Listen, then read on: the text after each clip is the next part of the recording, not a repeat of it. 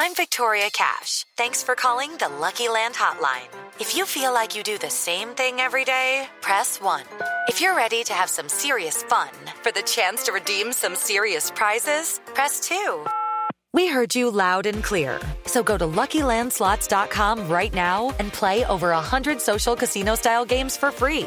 Get lucky today at LuckyLandSlots.com. Available to players in the U.S., excluding Washington and Michigan. No purchase necessary. VGW Group. Void where prohibited by law. 18+. Terms and conditions apply. With Lucky Land Slots, you can get lucky just about anywhere. Dearly beloved, we are gathered here today to... Has anyone seen the bride and groom? Sorry, we're here. We were getting lucky in the limo and we lost track of time. No, Lucky Land Casino, with cash prizes that add up quicker than a guest registry. In that case, I pronounce you lucky. Play for free at LuckyLandSlots.com. Daily bonuses are waiting. No purchase necessary. Void where prohibited by law. 18+. Terms and conditions apply. See website for details. I'm Victoria Cash. Thanks for calling the Lucky Land Hotline. If you feel like you do the same thing every day, press 1. If you're ready to have some serious fun for the chance to redeem some serious prizes, press 2. We heard you loud and clear. So go to LuckyLandSlots.com right now and play over 100 social casino-style games for free.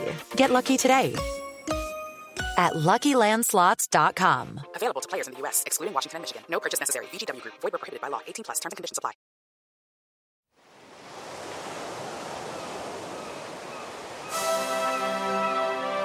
Hello and welcome to Footballistically Arsenal. It's the special season end review, I think you're calling it. Josh, sidekick Josh is there. It seems appropriate. The season has ended. This is a review. We'll go with end of season review. End of season review. And we're joined by one of my favourite guests. I mean, I don't like to diss all the other guests on the Master podcast, but frankly, none of them quite live up to Alex Brooker off of TV and The Last Leg, etc. Hi, Alex. Oh, is Alex frozen? Oh, there you go. Oh. Hi, Alex. Hello, mate. Sorry, you got me back then. I thought I'd lost internet connection. Yeah, you froze for a bit. Yeah, this is an appropriate beginning for an Arsenal end of season review. That within 30 seconds, the main reason for being here, that we've got Alex with us, and he was nearly disconnected, but he's back. You're back, yes, Alex. I'm back. Thanks for having me back, fellas. Thank you. Oh, pleasure. You've got your. I just need to say one thing, Josh, before you get into it with Alex, which is that the makers of premium gaming peripherals, HyperX, are offering UK-based customers 20% off their entire full-price gaming headset range throughout May. Terms and conditions apply. Head on over to uk.hyperx.com to read the terms and conditions and use the discount code ARSENAL, as in Arsenal Football Club and Footballistically Arsenal, once at the checkout. uk.hyperx.com. Carry on, Josh. What are you going to say? Well, what I was going to say is I think both of you were at the final game of the season, which I'm very jealous of. I didn't make it in the end, and you were both there. I was intrigued, firstly, to hear how it was being back at the stadium. Well, Alex, how was it for you? Do you know what? There was like 10 minutes of being in there. I kind of sat down and I was just thinking how much I'd missed it. It was quite emotional getting back in for the first time in over a year. My brother was actually strangely quite emotional about it, and he's absolute stone. So he was, but then within 10 minutes, we were sat there and it's just like, oh God, we're so crap. Oh God, the football. It was refreshing to be back. It was refreshing to moan in there. It was very well set up within the stadium. I thought it was all felt pretty safe in there. Really, it was absolutely fine. They would not let us stand even after the goals. They were like straight down. The fun sponge steward was straight down within like a minute. The players had just got back to the centre circle. He's like, come on, you've got to sit down. This is an all-seater stadium. And it's just like, come on, mate. I mean, where were you sitting? Were you sitting in your usual seats? I was just further down from my usual seat. So just behind the goal in the North Bank. So yeah, it was good to be back though. It was good to see us get a win. Was there more positivity for like everyone being back in the stadium, people more smiling at each other? Did it feel positive? Boydo, what did you think up in club level? Was everyone overly polite? everyone was very polite. Everyone was very enthusiastic, I have to say. And we were in the clock end, we're normally kind of on the corner of the North Bank and the East Stand, I think, or West Stand, one of the two, East Stand. So we were completely the other end of the stadium. So it was just exciting for us to have a different view, different vantage point. And I have to say that that we were treated like gods in the elitist club level, because you had to get anything to eat or drink. You had to sit. Everyone was allocated a table. Every single person who went to the match was allocated a table in club level, and you're given the table number. And then someone brought you. You could order your drinks. Someone brought you the drinks and the food. You ordered the halftime drinks, and they were there waiting for you, like at the theatre. When you came back during the interval, it was unbelievable luxury. So we did, at the end of the day, we did kind of all agree, me, Dermot and Dom, who went, that 10,000 fans in the stadium is kind of the optimum number now. That actually we don't necessarily need the other 40,000 or whatever it is, 50,000, because this was lovely. The noise didn't really change that much either, did it? Let's be honest, when we say it was nice. It was nice to be back to see people singing. The noise as well around us when Pepe got that first goal as well was brilliant. It was just as nice to see him going across, celebrating in front of fans and that. And it was lovely to be back. It's been a tough season, but that was a nice way to end it. And how was the lap of honour? The highlight was obviously Gabriel looking for his tooth. I don't know if you stayed in the stadium long enough. But how was the lap of honour? Dermot spotted Gabriel. We had a post-match drink as well. Of course you did. You had your own table. Yeah. You had your own. Of course you're going to take advantage. So we had some Camden. We had some Camden Hells after the game. But Dermot just happened to wander on his way, I think, to the loo and back. He happened to look out at the empty stadium and see Gabriel walking around, looking really stressed out, and he was like, "What the fuck's going on?" So we were trying to work out, and then a steward told him that he was looking for his tooth. So that was weird. But the post-match, in quotes, it was not a lap of honour. It was basically the whole squad and everyone just congregating in the middle and being really uncomfortable and awkward and not knowing what to do, and kind of celebrating a bit and not. And that was about it, wasn't it? It was like it was not a lap of honour. I'm not going to lie. We didn't have the luxury of table service in the North Bank, and we did one. Even though we'd waited a year to be inside the ground, I said to my brother, "Are we staying?" And he went, "Sod that. Will's got a table booked at the Victoria Tavern for 6. Let's do one." So we went and done one. We didn't. I didn't even get to see it. But it was lovely. I mean, you did not miss anything. It was so awkward, and it was basically like the players saying goodbye to David Luiz, and they said goodbye to David Luiz. There was an announcement about that, which was nice, and then there was a roll call of all of the Arsenal fans who had died during COVID, during the pandemic, and so it was quite downbeat, really, and they had some kind of moving music. So it was just a weird one. It was just a weird end. I thought Arteta could have said something, just gone on a mic and said thanks or something, but he didn't. It was a bit kind of desultory, I think. Is that the word? I'm using that word. Anyway. And what was the mood in the stadium? You presumably were keeping an eye on the other scores, and there was a long period where we were nearly in Europe in this Europa Conference League. Were you happy, sad? What was the emotion? I know it was weird, but it felt like... Because for so long Tottenham were losing, and it was like, oh, God, they've equalised. And there was almost a feeling of inevitability that they were then going to go in front. To be honest with you, the conference thing, I hadn't even really thought about. I just kept thinking, oh, well, we might finish above Spurs. I mean, it's not. That shouldn't be how you measure your success, but it would have been a nice end to the season. It's been fairly crap, so it would have been nice for us to finish above them. And then it was, when we came out, I was just saying to my brother, it's like, it's a shame we didn't finish above Spurs. And he was like, well, it doesn't really matter. It was rubbish, even if we had of. So, and I was like, oh, nice optimism.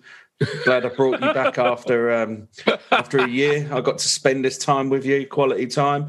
So yeah, it was. I was a little bit downbeat about it, but after a while, you just think. I'm not sure. When I saw the teams in the Conference League, the list when they're there on paper as a list, and I like to pride myself. I think of myself as fairly knowledgeable. I've played a lot of Football Manager, but honestly, some of those teams, I was just like, who the hell are they?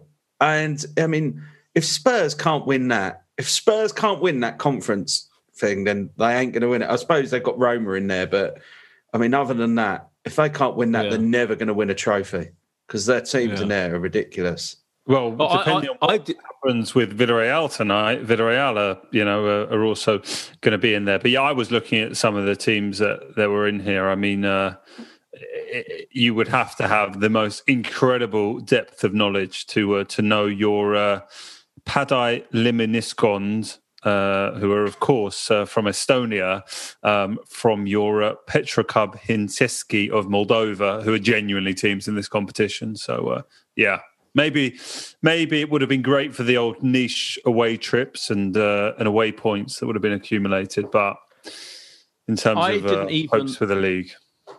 I was quite excited about finishing 7th, just because, like our whole season we've been 8th or 9th pretty much, haven't we? Like after, and so I was kind of thought, well, to go above Spurs in the last day would be fun, and to have St Totteringham's Day and all that. So I thought that mainly for that reason, I thought it would be funny, and so I was quite excited about it. Agnostic on the Conference League, I think. Yeah, like many people, I was thinking a league a year without Europe, in fact, which is happening, will be interesting and should give Arteta or whoever the chance to work on the team for a week. But what happened in the stadium was what hasn't changed from normal going to stadium is the reception on everyone's phone is non-existent once you step into the bowl of the stadium. And I had no fucking idea what the scores were, so I kept having to walk out to the top of the entrance to the stadium where suddenly you get reception to get the fucking scores. And honestly, the last time I couldn't do it like more than about 2 or 3 times because then it would just go embarrassing. So the last time I looked, Spurs were losing 2-1, and so I ran down. I literally ran down to our bit. I go, everything's going our way, literally with 10 minutes to go, and I had no idea that it was all fucking up. And then someone behind us went, "I think Spurs are winning." And we were like, "What?" So we didn't really have much of an idea what the fuck was going on. That feels like something from 20 years ago. Like in this day and age, you think all information. Right. You should have taken a radio, like in sort of the early 90s when you used to on the final day with a. I used to be that kid when I was a kid. When I was 13, 14, I used to go radio every single week, and I plugged it in. I listened to Capital Goals coverage of every game. I was a real nerd.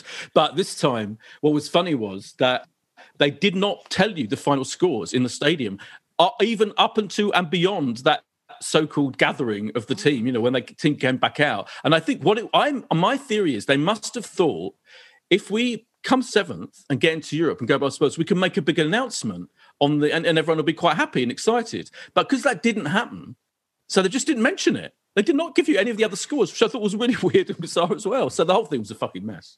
Do you think when we go back on the opening day next season, they'll start off by going, do you know what? We missed the final day last year. If anyone who hasn't heard the scores, maybe just go through it. Maybe. I think you should demand it. I thought you were going to say that your butler for your table was going to come and give you score updates. I thought that's where you were going earlier, boy. That would have been ideal, and the butler would have done it because he was a lovely chap. He would have done it absolutely.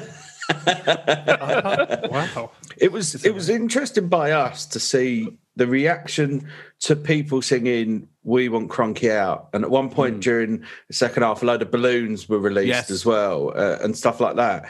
And it was weird because there was a few blokes behind us who I just assumed. By the way, I think I've just assumed that most Arsenal fans want them out. Yeah, but these blokes behind me were like, why don't they've these other blokes singing "We Want Kroenke Out," and these guys behind me they're like, well, we want you out, so why don't you do one? And it was like, I really thought we were, as a kind of fan base, were fairly united in the fact that the Kroenkes as a whole haven't been good for Arsenal. It was really, really baffling. So yeah, it was nice to see supporters still not united, even on something on a you normally get it a bit of needle when someone's just like having to go. Someone picks out a player, someone will say like Xhaka shit, and then someone will just go, "You don't understand the game, mate," and you get that. But I honestly thought I was surprised to see that being an argument. I think people just wanted to argue. They wanted to argue with the people around them. They'd missed it. I'm fascinated to know. What were they in favour of? Like, what about the Kroenkes is it they like? Do you know what? They were just like, they've said, and this is something, I hate this argument on anything. It always comes up with managers. But one of the arguments they had was, well, you find somebody who's going to do a better job. And it's like, that's not an argument. That's not, it's like when they say, when it's like the managers are about, it's like, well, who's out? Well, there's no one out there. Well, who? Like, unless you want, like, I just couldn't understand it. But do you know what? There was a moment where I started to get quite frustrated by it. And then I just thought, isn't it nice to be around dickheads again? It was something like that warmed my heart just to be around like knobheads again. And it was lovely. Part of me was just like, this is the full match day experience. Coming back, half a match day experience, but it was slightly heartwarming. When those balloons dropped down, I thought it was really funny because the poor stewards had to like chase them around and pop them, and I was like, "This cannot be in your job description. They could not have expected of all the indignity to have to chase a fucking black balloon with Conky Aaron on it and try and burst it." But they were. And they were on it. They were really on it. It was like, because I wanted to get one as a souvenir, so I tried to grab one. And no, this steward was like, "No, you're not having that," and literally stamped on it. It was like, oh God. I tell you what, the stewards. I don't know what they were. Obviously, you had waiters coming up and down the aisle as well. But with us for where we are, I've never seen the stewards so militant as what they were in Block 6 of day. The guy was just non-stop. Anytime even if you had like you had a sip of your water, taking your mask down, even if you had your mask down for a second. Oh, really? It was like put it back on. Interesting, because we took off our masks once the game started, and we looked up to. We had a lovely woman who was kind of in charge of our bit, and she mouthed. We were looking up for permission to take our mask off, and she was like, "Well, you're not supposed to, but what can I do? I can't tell you not to." And so we took them off. Yeah. And we did. I mean, in the open air, with spaced out with 10,000 people, I don't think you're going to get COVID, are you? From a fucking going to see an Arsenal game for 90 minutes and not wearing your mask. That was our. No, I thought it was a strange one. It was for I don't know whether it was just our steward then. I don't know if he was just having a bad game, but he was like up and down all the time. Like it was, you've probably been waiting this long to be officious, to waiting months and months for the return, so they could order people about. Finally, people what to do. It was a really the standing thing. It was quite a strange one because by and large, as long as I've been sitting there, there's never been a real problem with standing behind the goal. That's kind of something that's kind of par for the course. That everyone just does it, and it was a really strange thing. It created a strange atmosphere as well. I bet. Yeah, that's annoying. Let's look back on the season then, Alex, because I'm going to get here's some weird stuff. First of all, we've got the third best defence in the league. However, we've scored the fewest goals in a league campaign for basically decades. We've got the third highest number of points in the Premier League since Christmas Day, as I'm sure everyone knows, second only to Man City and Man United. Pepe has more goal involvements in all competitions than any other Arsenal player, 21. That's assists and goals. Didn't see that happening. Lacazette second. We've beaten all the London clubs this season, the first time that's happened since 2007. I'm just reeling off all these stats because I'm confused. Like half of me, I don't know about you, half of me thinks I'd quite like to get rid of Arteta to see what a top coach would do with this team. So I'm not quite sure how good or bad the team and the squad is. But on the other hand, I feel actually maybe in the second half of the season, and certainly once, Emile Smith-Rowe was a regular in the side, then we've kind of been all right, and it's kind of gone okay. And we've only ended up 6 points behind the top four. You say 6 points behind the top four, and I know every team in the league will have stories about where they've been screwed by VAR. But this season, for some reason, more than any other time, I think in my whole time as an Arsenal supporter, I felt like we were being screwed by officials. Some of the excuses that have come out to justify baffling decisions, the Luiz red card, at Wolves. If he'd have gone in 2-footed, it would have been a yellow, but he wasn't trying to foul him, so it's a red. So, yeah, we've got to send him off and give a penalty. It's like, and you just go, and Peter Walton, I don't want to call out people, Peter Walton on BT literally delivers that as if he's just telling you what he's had for breakfast, as if it's the most normal thing ever. It was like on the Palace game on Wednesday. The justification, Benteke didn't get sent off because, what was it, negligible force? It's like, I've never, ever heard that. Yeah, and they made it up. Yeah, and it was like the same. It was the same as with like the fact that Schlupp should have got sent off so early, and they're like, "Oh, it's too early for a red card. It's more of an orange card." And it's like, I was under the impression, as long as I've been watching football, but that the rules don't like ease in as you go along. I didn't know that there was like a 10-minute. I've never known that the first 10 minutes is basically a free for all. I mean, if they want to bring in that rule, then I think it would make for incredible viewing. Like the first 10 minutes are like basically go nuts, anything goes, crack on. So yeah, there were a few things, you know, Fulham at home, Burnley away, and I kind of did look back and I just thought, you know, a couple of those that had gone our way, we might have been actually even closer. Certainly would have been in Europe. Certainly would have been above Spurs.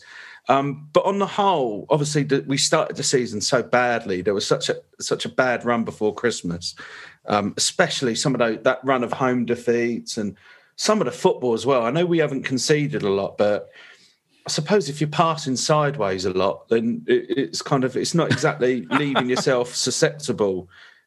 So yeah, it's a strange one. It's been a strange season, and it's a weird one because every time I felt like there's cause for optimism, and something will set us back. And you know, there is at the moment. I still think there is cause for optimism, as much as my voice doesn't sound like that. I think that there is. You know, I don't think I've loved the set of players as much as the likes of Smith Rowe, Saka, Tierney.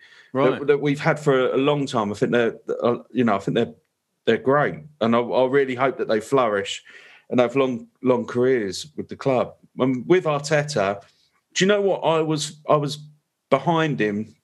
There was a time before Christmas, and I thought he's not going to turn this around, and then he did, and I kind of got behind him again. I think he lost his head with those Villarreal games. That false nine thing away, and all of a sudden, and then even at home when the players, my abiding memory of this season will be that Villarreal game at home, just thinking, do they know we're behind it? Because there's certain, and that is one of that. You know, I don't mind getting beat if we have a go, but that was like a team that were too scared to play, and that was quite alarming. And admittedly, you know, there have been bright moments. I mean, I'll tell you what, Palace away on Wednesday night when Martinelli scored is, as much as I've cheered a goal, there's nothing like a last minute goal. Nearly woke the kids up. My wife came down. She's like, you know, the kids are in bed, didn't you? And I was like, yeah, but we might finish above Tottenham now. So it was a bit of hope. There have been bright spots, and who knows? I'm interested to know what you lot think about this, because, you know, they keep saying, well, European football, it's attractive to players. You want to be in Europe. The best players want to play in Europe. And I'm like, but is that if you're a top player and you go, an Arsenal come to you and go, look, I'll tell you what though, have you ever fancied playing in Albania? Because you could on a Thursday night this season with us. I'm not sure how many of them will go, oh, well, I was going to go somewhere else, but now you've given me that proposition. I'm kind of intrigued, but I realise Champions League football is a different level, maybe even Europa League to an extent. But really, is the Conference League going to be a draw to a professional football? I don't think it is. And actually, you know, the idea of 3:00 kickoffs on Saturdays back, I'm not going to lie, I'm fairly excited about it. It will be nice, and hopefully Arteta won't be able to complain next season that he's not getting enough time with the players. I think that's a big. That'll be. It feels a bit like you remember, like the season kind of Emery. We missed out on the top four and we absolutely blew it. And it's like, right, I mean, he's probably got the summer transfer window. Then he's got till Christmas, and I feel like if Arsenal have a start to next season like they did this one just gone, then I would be very surprised if Arteta and Edu as well weren't bang out the door. Yeah, you have to be right. Your point about the Europa Conference League not being enough to attract everyone has to be correct. I think it does apply to certainly the Champions League, and then to a lower extent. I think the club. I mean, Boyd, you alluded there about what the club might have planned to do had we got into 7th place. It matters to the club, doesn't it? I mean, the season ticket renewals. I got my email today. I don't know if your butler personally delivered your one to your house earlier, Boyd, in a golden envelope or whatever the hell you get. On a pillow. I got an email. Boyd's got a delivery from Harrods in a hamper. Excuse me, as my phone is pinging away. So look, I think to the club though. I mean, we're talking about 20 million quid, and it's not only 6 games, it's like 13, 14 games in this competition, like, home and away, and another 6, 7 home games to sell tickets for, even at a lower price. It adds up. So, that has to slightly refocus, I'm sure, what we can do in the transfer window. So, yeah, I felt sad though, because okay, this season's an anomaly, but I've been on like at least one European away trip every year now for like 13, 14 years. That is really sad not to have that next year. That's what I'll miss. Yeah, I agree with that. I think it's funnily enough. I'm not going to rehash the Wenger thing.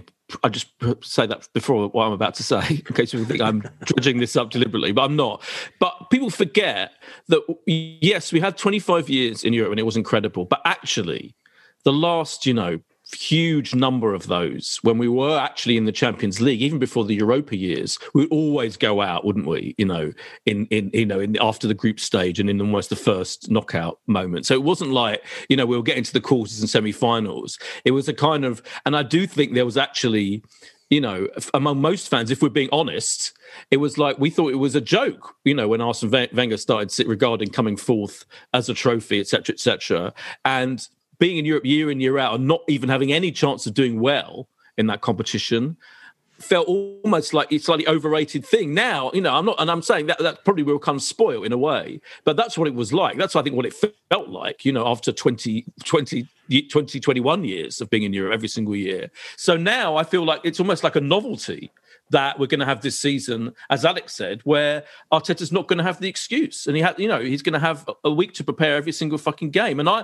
like watching Arsenal twice a week. It's great for a fan. I love it. So I'm going to miss the mere fact that we have to wait a fucking week for our 3:00 game on Saturday. But there are pros and cons. But I agree with Alex that it doesn't give Arteta many places to hide. And I do think we've got a strong enough squad, and at best, we've got those young players, and we don't forget we've got fucking Aubameyang. We've got the third best defence. Really, he's got to improve, hasn't he? I don't see any excuse really. So I think from that point of view, it's made it interesting that we're not in Europe. There's an interesting media narrative around top 4, because when we used to get it, it was seen as a failure, but all of a sudden now it's an amazing thing again.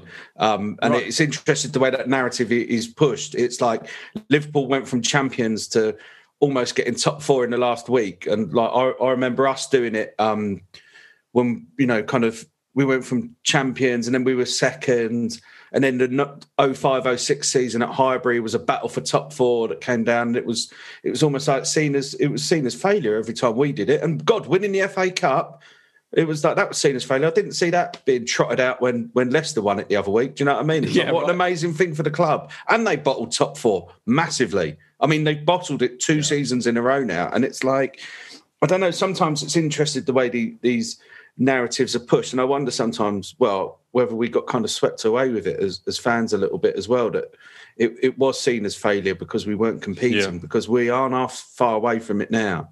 I mean, I don't actually, do you know what, top 4 maybe, I think I'd be hopeful that we could have a good go at it. That's the thing. We need to be. I think we need to have a good go at it, be there or thereabouts. Competing. We need to be competing realistically. I think you're right, by the way, on Brendan Rodgers. Yes, they won the FA Cup in a one-off, and so did we last year, and that bought Arteta a huge amount of time. But Leicester, I mean, 4 points from the final 5 games when they were absolutely in their hands. He should probably be coming in for more criticism than I think he did, to have sort of blown it and then to just have it entirely in your own hands effectively in the final day because of what was going on elsewhere. I mean, that was a massive choke. But yeah, I mean, Wenger was probably not quite the first, but he was the one that always advocated about you will only appreciate what I've been able to do in the top 4 qualification in hindsight, and he was right. And now, I mean, yes, of course, when I was watching Sky Sports on the final day, you were, of course, at the stadium, but from their side, thank God they had a race for the top 4 because bugger all else to be excited about. Relegation was so done. So this, it did feel like almost another trophy, didn't it? Although weirdly enough, certainly towards the latter Wenger years, always felt like we had money to spend, and we were kind of finishing top 4. We had money, and it's like we need to spend more money. And now, we're in such a bad financial state. Just before I come on the podcast, I was reading the set of tweets, and if you've seen them from Darren Arsenal about like these loans that we've taken out. Jesus Christ, the club is so badly run. It's so bad. It's been so badly run, and that to me I find that bit quite bleak. As much as a performance on the pitch, that worries me because I don't know how do you get out of that. You need either we work a miracle on the pitch. I'm not sure really. I'm not sure how we get out of it because we're in a bad state. It's not like unless the Cronkies do finally put a load of money in this summer. Are they going to? Probably not. Looking at the amount of loans that are being taken out, so it's a weird one for us for next season because you want to be optimistic, and I do think if we could get top 4 next season, I think that would be massive for us. I really do. Just for that financial boost, I think it would be huge. Yeah. But you're right. Yeah, I saw though Darren Arsenal. Yeah, so basically, from what we can understand, they're taking out loans to pay off loans to pay off loans to pay off loans. Like it's a fairly ridiculous situation. Yeah, it's like Inception. I mean, why? Quite why? Yeah, it's the inception of loan taking out. Quite why our multi-billionaire owner, Stan Kroenke, is one of the fucking richest men in America. And quite why. Can't spare 150 million, which I think is what it is or something, paying off a fucking loan is beyond me. And that's the point where I think I've said this before, what are they in it for? It's like they're not, because in the American teams they've got these franchises in America, they do make money off those, as far as I understand it. It's much easier to make money. This is why they wanted to bring the European Super League in, because it was going to be easier to make money off of that without having to qualify for the fucking thing. But what do they get out of being Arsenal now? We have no money. They have to take out loans to pay off loans Well, there's no prospect of winning much, apart from the odd cup, maybe. And so if they're not going to invest in it and try at least to go for top 4, and they're having to take out loans to pay off loans, I don't get what's in it. It must be just stress. I just feel like if I was Josh Kroenke, I'd be like, I don't need all this stress. Fucking sell it.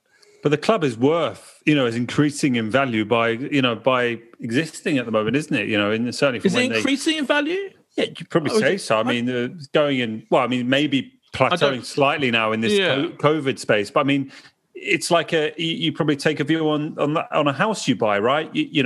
On the 5th year, it might not go up to the 7th year. But if you take a long-term view and you're here for the long run, 20, 30-year ownership, it's going in one direction. And even the flats on Queensland Road and Highbury are now worth fuck all as well because of the cladding. So even that's gone downhill. So exactly. Like, and also, Jesus. they never sell any of these houses. They never sell any of their franchises. So what's the point? They make money out of the one that, I can understand if they're making money, but if their plan was to build up a profit, build up the value of Arsenal, well, they've probably done it since they bought it, then why not fucking sell it then? So I don't understand this kind of sense of status they're in at the moment, what they're getting out of it. Look, you don't want to wonder or talk about someone's age or in a disparaging way, but Stan is. Are you talking about me? No, not on this occasion. Stan Kroenke is 73, and maybe there comes a time where the next generation of Kroenke and Josh choose to do differently. But it's obviously. I really didn't know where you were going with that. Yeah, I didn't either. I thought you were going to go to a very dark place. Yeah, I was impressed. It was like, he's 73. How long is he going to be around realistically? No. Maybe they'll he sell looks it. healthy. If I'm like that at 73, but then he's got a lot of money, so it probably makes life easier. So he's less stressful. Yeah. I imagine. He's got even more butlers than Boyd. I'll tell you what, though, we've 10,000 fans back in the ground. It was great parenthood from him to go, yeah, the fans are back in. I won't go, but son, you can go, can't you? You can go and take all the shit off. We'll send you in. Yeah. It is exactly like Succession, isn't it? I mean, that is the point. It really is. It's brilliant. Okay, we'll talk more about. I want to get. I want to get a final verdict on Arteta's performance. We've been talking around it a bit. I want to get a final verdict on that and our play of the season, etc. After this quick break.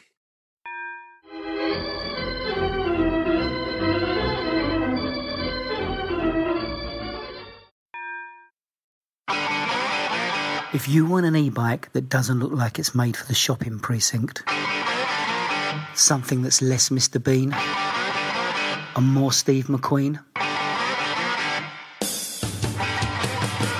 check out the range of bikes from London-based Cooler King. From dope 250-watt city bikes to Harley Bobber-inspired 750-watt beasts that can tear your face off while leaving your smile intact. Cooler Kings are made in limited numbers, yet highly affordable.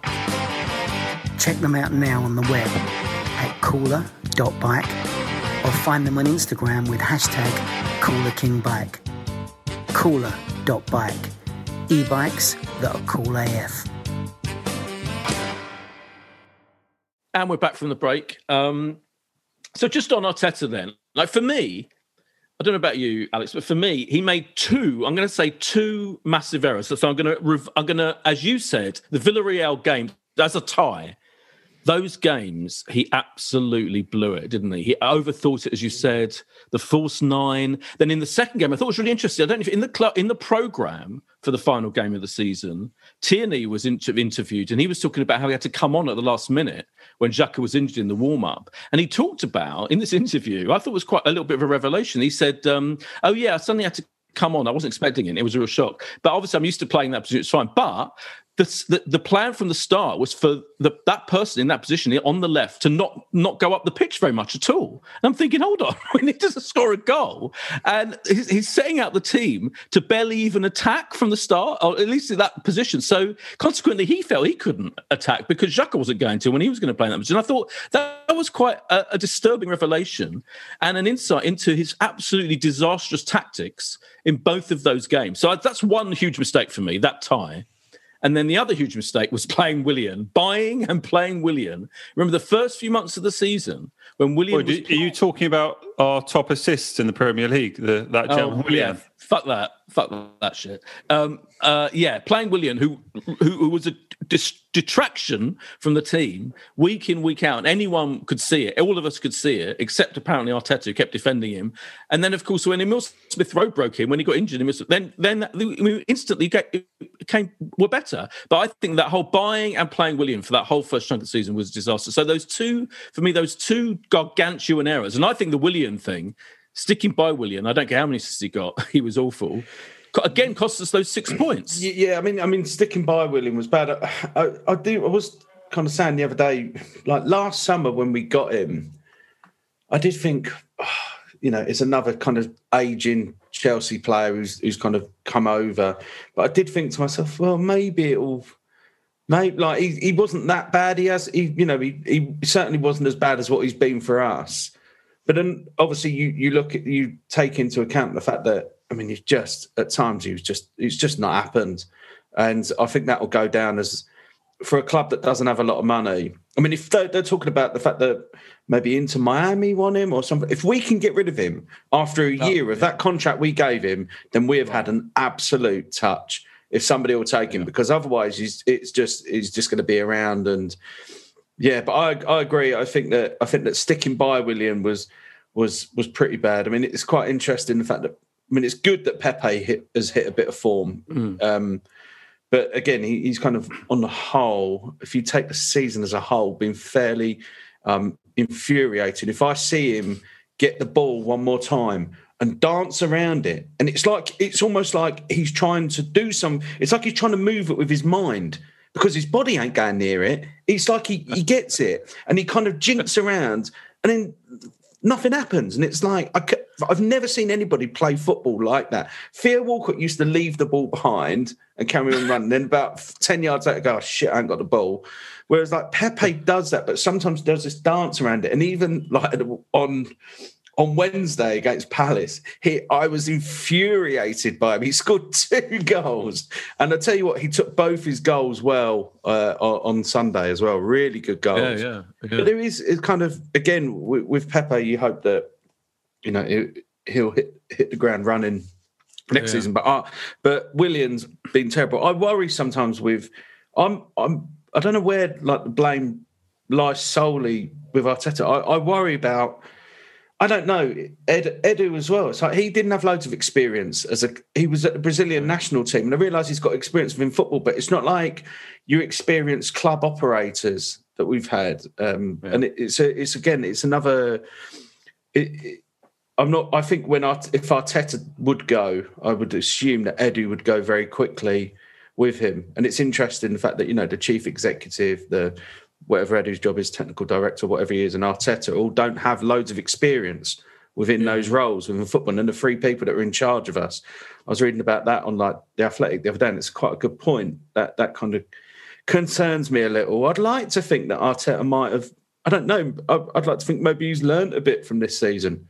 Hopefully... You'd hope, yeah. Hopefully he has, and like the players will have learned. As I said, the Villarreal game, it was just... There were many games this season. I remember Southampton at home when we went 1-0 down. I genuinely, I think I said on here, I could, at that moment, I was like, I don't see how he can turn this. I don't see how he's going to get anything. They've stopped. The players have stopped here. They're gone. Mentally, they're gone. And it was like, what was it, in October or November? The season was only a couple of months old. And in fairness to him, there was that kind of period where we did turn it around. We beating Chelsea at home was a good result. And, there were some better performances in the bigger games. But on the whole, it's just, I think I'd love to see us play at the start of next season, really play with not like freedom, but just bit more entertaining, because some of the football's been crap, innit? Let's be honest. You want it to be fairly entertaining. And I think that Arteta got like the players. I think he was afraid to lose, and I think the players certainly were, and that to me is a real big problem. Yeah, I mean, you mentioned that Southampton game. It was December actually. That Southampton game. That was the 9th game in a 10-run series in the Premier League where we only won 1 game, which was bizarrely away at Old Trafford, somewhere we've been terrible for so long. And I remember that moment as well, not only because it was Boyd's favourite ex-Arsenal player, Theo Walcott, who scored the goal, but it was at that point where you just thought we're a goal down and we're done for here. Like there was just nothing to write home about, and it had come after that bizarre home defeat to Burnley, where Aubameyang had scored that own goal, and then it was followed up by a defeat at Goodison Park. And just to think that we ended up, winning our last 5 games, which is our best run of form in the Premier League for a couple of years. I think 15 points out of 15 at the end was still not enough to get into Europe. Is a shambles of how you said it, how crap we were sort of back in that October, November period. But I guess Arteta can go, well, we came 8th last year, we're 8th again, and this reason and that reason. He's got more points, hasn't he? We've got more points, and if we can continue the latter end of this season into next, then we're set to do well. But it'll be fascinating what kind of turnover there is going to be in this squad, because you still sense that there's players who he doesn't really fancy who are around, and there's a couple, it's certainly, Saliba presumably coming back. It'll be, I think it's interesting, like, in terms of players, that it's almost like we ended up with a squad where it was just players we just couldn't get rid of. No one wanted them. How many times can you say that about Arsenal, that there was just so many that people just didn't want? You know, Ozil, Kolasinac, Mustafi, just basically trying to give these players away. I mean, Kolasinac is coming back. I assume that he's like, that we'll try and flog him again, will we? And it's the same with Guendouzi, we're going to try and flog him. Torreira, so, you know, he won La Liga this season, but I don't think he played loads, did he? There was a big thing about the fact he wasn't really playing. Yeah, so we're going to try and... He's 21 now. I mean, and it's the same with Nketiah. I look at Nketiah and I just go, really, is that going to... He's not going to flourish, is he? And again, there's so many different variables to come into play. Who we can get rid of. I mean, is Aubameyang going to turn up next season? Because apart from the moment until he got his contract, he didn't really this time. And that's a long time for a player of his quality to be crap for, by the way. You know, it was literally... I mean, you can pretty much say that compared to the run of form that he was in when we won the FA Cup, he was lethal. And he was the only good thing pretty much in that kind of run at the end of the previous season. And to see him on Sunday again, you know, even when he went clean through, I remember he tried to check back onto his right foot and kind of the move broke down. But it was like he doesn't look to have a lot of confidence. And I think maybe he needs a summer off. And hopefully we'll come back firing him. And it'd be interesting to see what they do with Lacazette. Is Lacazette going to, because he's in the last year of his contract, are they really going to give him another one? I wouldn't have. I don't know. Same with Willock as well. Like, Willock's been in great form at Newcastle, absolutely banging them in. And one of our problems is we haven't had a lot of goals from midfield. So it's like, are we going to get rid of Willock as well, or is this now the time to sell him? Because I don't think there's a chance he could come back, kind of not really play a lot, and we won't get that money for him again, as I think we might be able to get for him at the moment. So it's a lot. It's another big summer. It feels like all of these, or every summer, it feels like it's getting bigger, doesn't it? In terms of the things that need to be done, the rebuild and all the different variables that are going to come into play. We definitely need a backup left back as well. We definitely need a backup left back. I think it's interesting because I see a lot of articles and I listen to, and you know, some podcasts where people are saying, there's going to be a mass clear out and has to be a massive rebuild.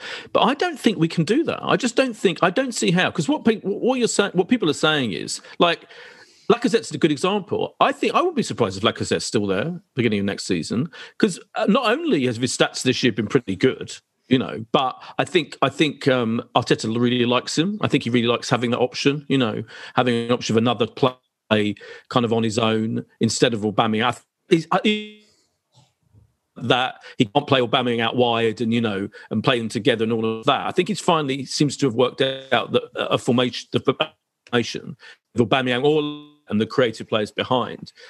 But I just don't see how we get rid of all the dead woods. There's loads of dead wood, even more than there was last time, and replace them with better players because that's going to cost money, you know. So I just think, realistically, I'm sure we'll try our best to get rid of, you know, 7 or 8, 9 players or whatever who feel not good enough for us. But I don't see that happening. I think there'll be a lot more players still with us next year, perhaps, than people think. But my question about Arteta, because your point about him learning lessons, I think is so important, because my niggling suspicion is, just from the way he talks in post-match interviews and kind of the way he's talked throughout the season in a way, is that I'm not convinced entirely that he does learn lessons from his mistakes. I'm not necessarily sure he's the kind of manager who admits when he's made those mistakes. So that's my worry, is that, you know, like, look at the team selections. I read the stat the way we only were unchanged once in the season. He only played the same team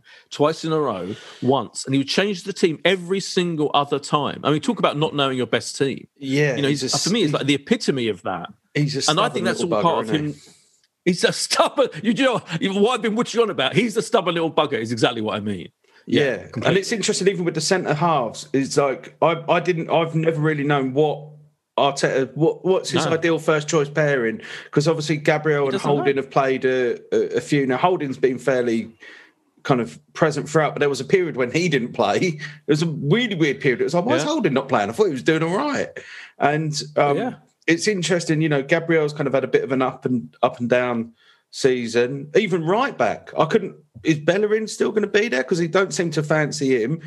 So is it Chambers? Is he going to be our new first choice right back? And that's what Arteta's going to settle for?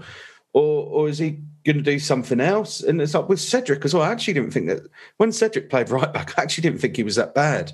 I think he wasn't terrible, and he's now is he the third choice right back? I don't really know, if I'm honest. And no one knows.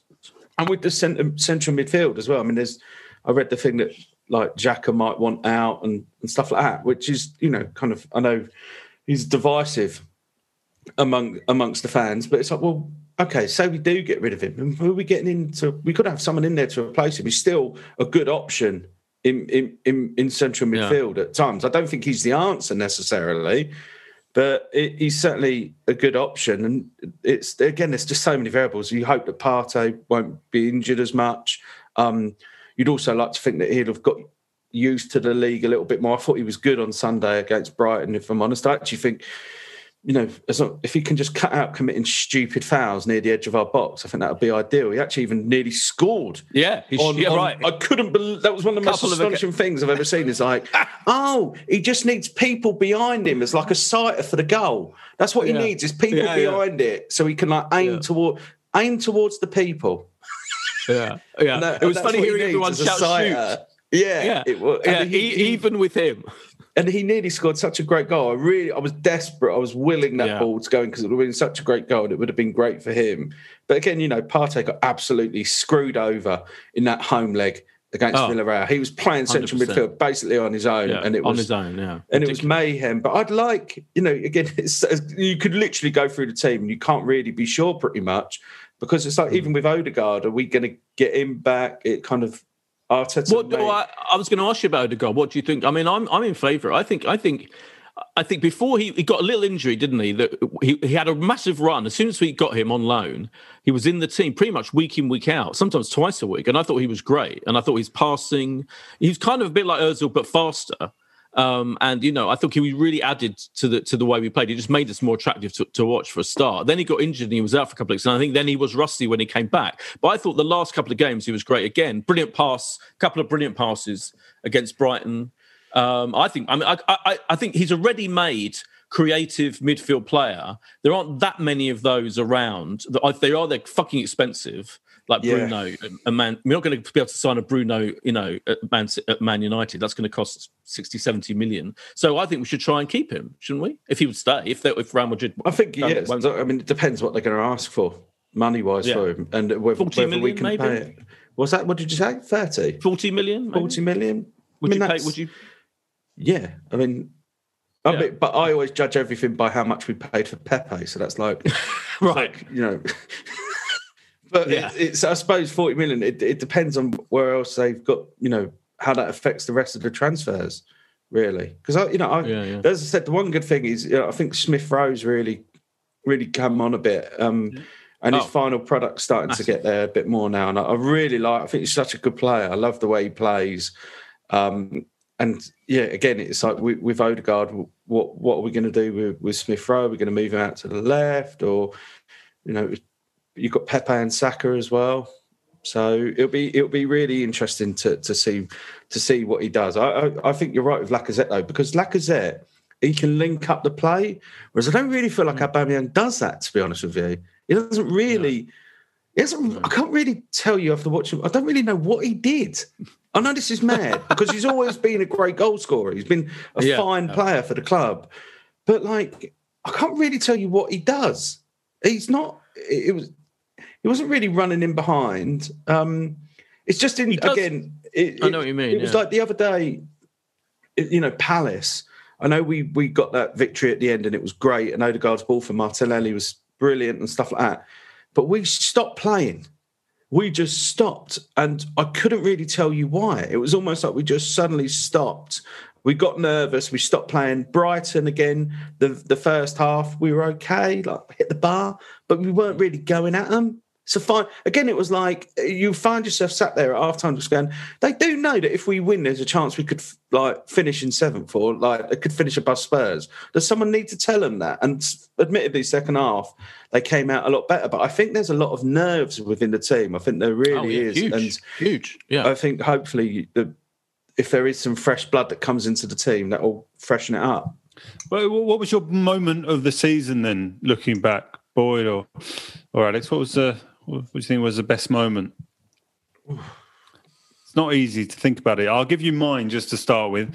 Mine was the final whistle on the opening day. What a glorious moment that was. 3-0 at Fulham. We've signed this brilliant Willian. He's going to be incredible. Aubameyang looks sharp, and we are set for a brilliant season. And we were top because we were the first team to play, of course. So that was, for me, the moment of the season. I'm going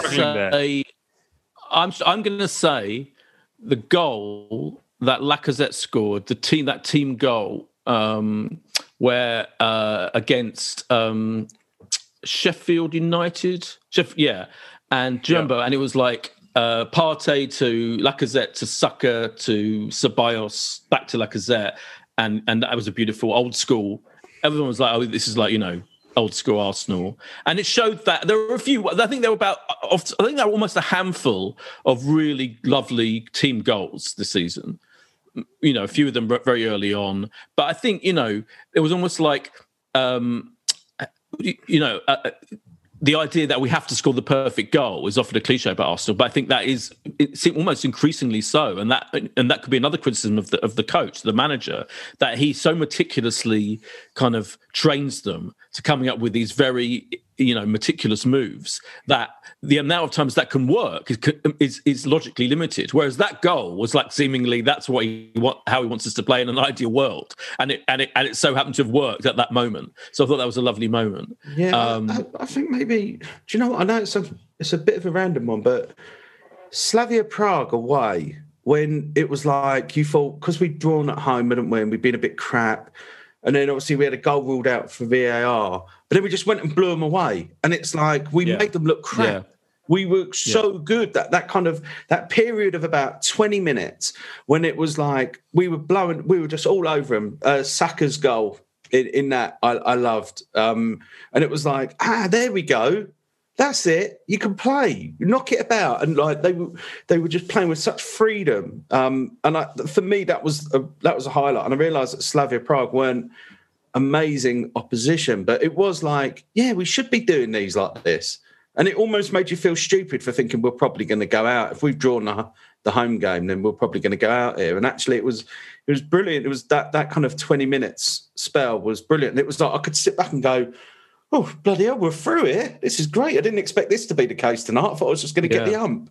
And that was a good moment. I mean, completely undone by both legs against Villarreal. I can't say how much they undone it with those two legs. You're right. That was a beautiful little 20-minute, wasn't it, cameo of like ideally how we can play. We've got the players to play that well. And I agree with you. Even I don't care how shit they were, we were knitting together brilliant attacks, weren't we, in that period? Yeah, and it seemed to be... So go on.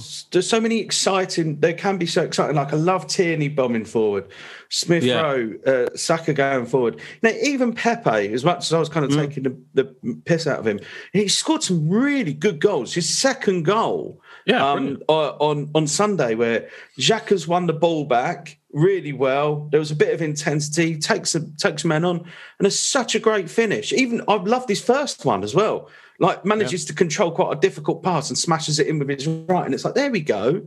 But do you not feel that sometimes with us, it's like, but that's like final day of the season, isn't it? And it was like, Willian scoring a bloody free kick the other week. It was like, oh, piss off, Willian. Oh, yeah, completely. That was exactly. Go away. Exactly. I'm not having this. Don't start doing that now. Yeah, completely. But worst of all is that the manager seems to forget sometimes that when we play our best football, he completely changes it the next game and doesn't just, why not just stick with that thing that worked really well in that 20-minute period, as you said, in the Europa? Because it was like he completely forgotten it by the time the Villarreal tie came around. It was infuriating.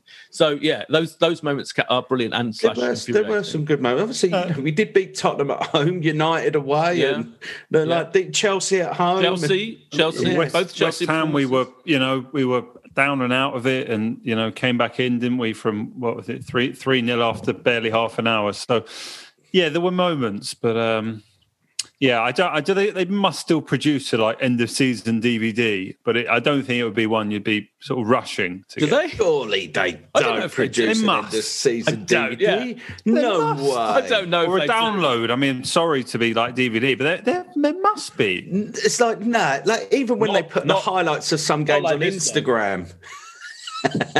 Not like that. What are you trying to show us, Boyd? Oh, Arsenal Video Club 91-92.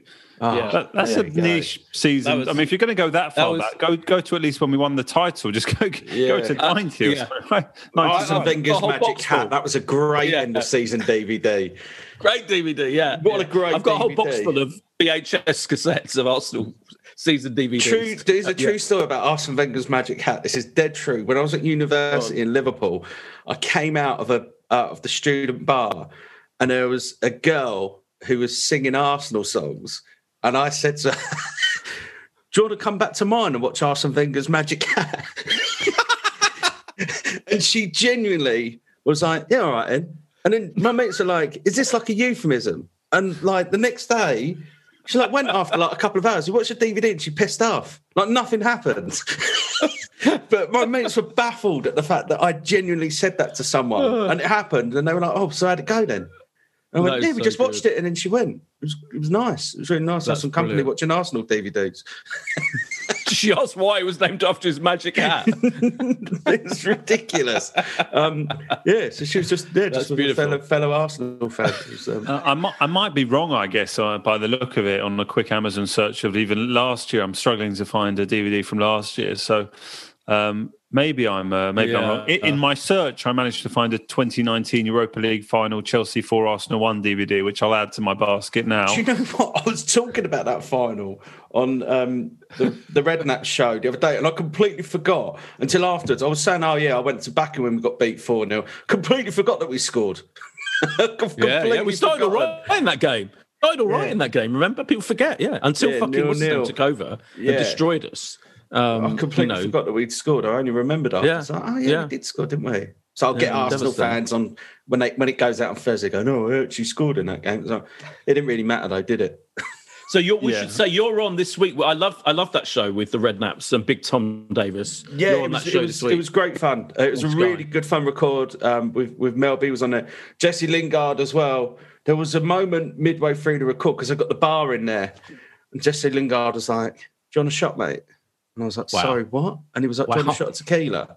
So I done a shot of tequila. And I had to say to him when he come on, I was like, look, I think he was actually all right. But I said to him, the abuse I've given you when you've been dancing like an arsehole at the Emirates, I can't help. I've got to tell you, I felt guilty almost because he wasn't actually that bad a lad. But I did say to him, just stop doing it when you score against. Stop dancing like a knob every time you score against. Just don't rub it in. Just good point. Get it done. What did he say? It was. I think he was just like, yeah. I think he was just like, come on, mate. That's brilliant. He's forced his way into that 33-man squad, of which we've only got Saka to be excited about, possibly for the summer. He's not going to make it, is he? Do you think? I worry for Saka. Yeah, in that because I mean I love him. I'd take him if it was me, but I worry that even with a 26-man squad, that when it gets whittled down, he might be one of the names. You look at that forward lineup they've got quite a few different ones. But it's like I've seen Saka more than like Jadon Sancho, but I assume that he's obviously had a good season in Bundesliga, and like Bellingham apparently he's been decent, but I don't really know. I can only judge on what I've seen on Saka, and I think he gives him so many different options. But, you'd hope, wouldn't you? But I think you're right because there's so many forwards. I mean, in the in the squad that he's picked so far, I worry. I think he'll be fine because, in a way, if we were mature people who because he has played so much. Let's face it, he's played week in, week out, quite a lot, twice a week, quite a lot. There are people who think that we've overplayed him already. I'm not one of those people. But then to have a little break and then to have to, he wouldn't be playing much, would he? I guess in the Euros, but I'd still like to see him go. For the romantic point of view, I'd love to see him go. Yeah. Do you remember which Arsenal player was the sole representative in the last England squad at the World Cup in 2018? Do you remember who went from the Arsenal squad? Wow. That would be a no, presumably, from the... No. Was it, wait a minute, was it... It weren't Chambers, was it? No, he wouldn't no. The squad. No, I can't remember. Who was it? It was Daniel Welbeck was our representative. Cool. Yeah, Danny Welbeck I forgot he was favoured by many an England manager, wasn't he? Yeah. So there you go. Yeah. So we may or may not have one England player to cheer on. Something to look forward to. Boyd, yes. Well, no, I was going to say apart. What are you looking forward to this summer apart from your £3,000 club level ticket down from £3,500? That's what are you going to do with the extra £500 now that we're not in the Europa League even? Oh, that's a good question. Little holiday with that? Go on a little holiday to Portugal, the only place we can go in the green list. Yeah. Hang out with all the... Where all the stars go, like Dan Baldwin, Holly Willoughby, Pip Schofield, they'll all be there. I think the Redknaps go play golf, don't they, in Portugal? Portugal is the star-studded holiday location. Let me tell you now. If you want to meet a celebrity, I'm sure Alex knows. He'll be on his way. They all talk about it the other day, like Quinta de Logo and places like that, isn't it? Where they all go out playing golf. They've all got villas there and stuff. Yeah. It's incredible. Yeah. So I might try and do that. We have to pick our player of the season. Before let's do that before we go. Absolutely. Let's do that. I'm sure we'll all say the same one. So I don't know how exciting. Well, no, I'm going to say someone because I'm going to be bold. And even Steve Bold, he's just been gone. Steve Bold's gone. You can't say him. Poor Steve Bold's gone.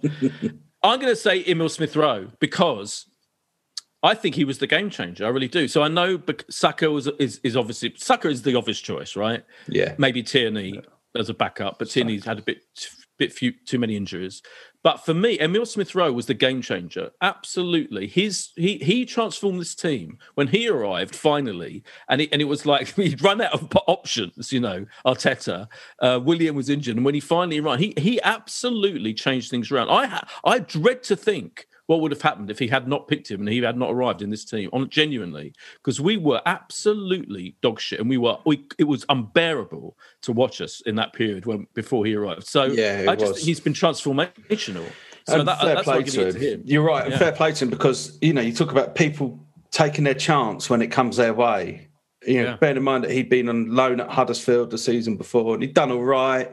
He kind of comes back, he had a few injuries, didn't he? He wasn't really playing loads and he came in and he just went, right, this is my chance, I'm gonna take it. So I would Smith-Rowe would have been would have been second for me, but I would have said Saka just because he was the only one who so many times just was trying to make something happen. Yeah. That's almost like a minimum requirement, isn't it? Is trying to do something, and it felt like there were so many times when he was the only one who was kind of like that for us. I'd still like him to improve his finishing. I think him and Partey should be on shooting practice all summer. He was brilliant. And as I said, I love Tierney as well. He's unlucky with injuries a bit. Also, by the way, the last one he got, when he came back from the longer injury he had, he came back and Tierney came on against Man City, or he started against Man City at home when we got beat. And then he went on to play it was something like 6 consecutive games. All of them were like 90 minutes. And he went and played. I remember when he got injured just after international duty. Yeah. And he played 90 minutes or 90 and 85 minutes for Scotland. I remember thinking at the time, I looked and I was like, hang on a minute, he's gone from not playing to playing every single game, basically the full game. And I knew he was going to get injured.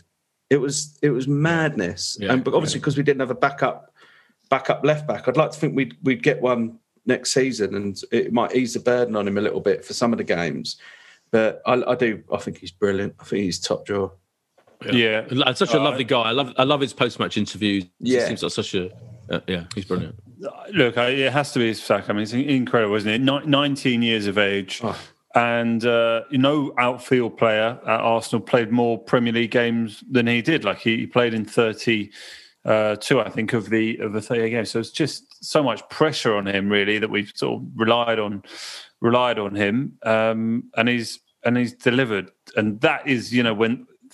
It does feel like, thank God, there is Saka to be excited about and Smith Rowe, and thankfully there are a couple of them that the fans are like absolutely united on, because without having a couple of sort of homegrown talents who, of course, almost always will get more goodwill than a signing into the club, it kind of feels like there wouldn't be even that element of positivity around the playing squad. So. Yeah, it has to be Saka for me. I know you love Smith Rowe, Boyd, and you did correctly tell me he would get more minutes than Willian from about January onwards. You were right. That was my greatest prediction of the season. Yeah. Let's. I can't think how you can give it to him above Saka. The final thing we need to say, Boyd, is that on the predictions chart, we did get a tweet, didn't we, telling us how we did, and I think by 1% I just edged you out. So that's well done, Josh. 1% is the same as it's a win, isn't it, for me? So absolutely unlucky. Triumph, well done. Are Unlucky. you looking at it like Arteta? Are you looking What's at the it prize like that I get, Boyd? What prize do I get? Can I use your butler for a day? Yeah, you can use the butler. Yeah, access to the butler. Yeah, that's for sure. Yeah, maybe a dinner hosted by the butler. We'll have a lavish 3-course meal. Yeah. Alex is invited for this meal. He can come. I was just wondering whether you had a higher percentage than last season, whether it was still on the whole a very drab performance, but you're taking it like Arteta and just going, actually, 100%. I got 1% more than last season. So. Do you know how many correct scores between us we got out of the whole season? I think I got 2 and Boyd got 1. The whole season, like appalling. If we just went 1-0 every game, we'd get way more. I think that fully justifies the fact that we're the only podcast that insists on predicting the score every single time. I like it. That's the key. Yeah, thanks, Alex. Yeah. We should say you're back, aren't you? The last leg's back next week. Is it next week? We're back next week. Back next Friday for a run through the summer, which will be hopefully, be enjoyable. I'm looking forward to it. I was trying to persuade Stephen Graham to come on the show because he was on Red Maps the other day. I'd love to have him on. Such a great bloke, such an awesome bloke as well. Hopefully, his new show. His new looks incredible. Time. It is brilliant, absolutely brilliant. It is grim, though, I have to tell you. It is set in prison, and it's fucking grim. If you want to know the grim reality of prison life like I do, then but he's amazing in it, yeah. Stephen Graham is brilliant. Maybe you get Dominic Cummings on. I've been watching Dominic Cummings all day. I don't know about you.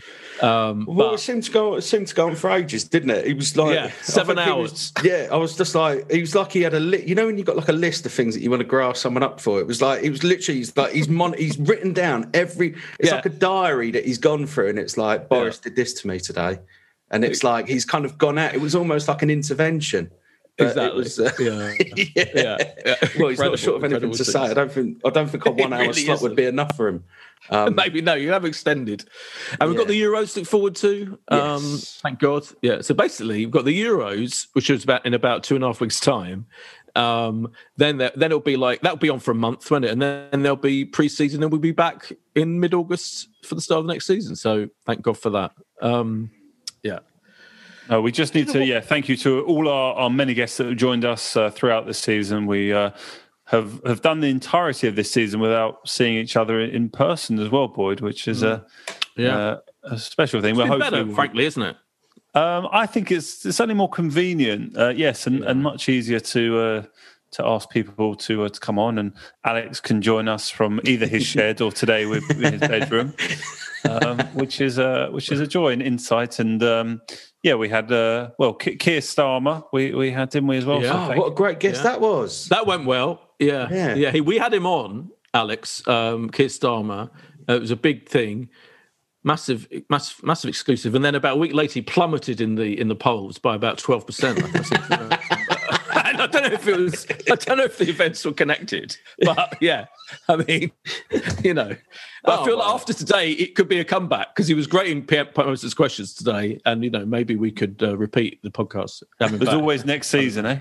Yeah. There's always next season. I bet he'll be on the last leg soon. He's on fucking with Piers Morgan next week. So wow, be good to have him on. It would be good to have him on, wouldn't it? Yeah, Arsenal fan. Excellent. Thanks so much, Alex. Thanks, Josh, for all your hard work throughout the season. We'll be back next year with more predictions. Next season.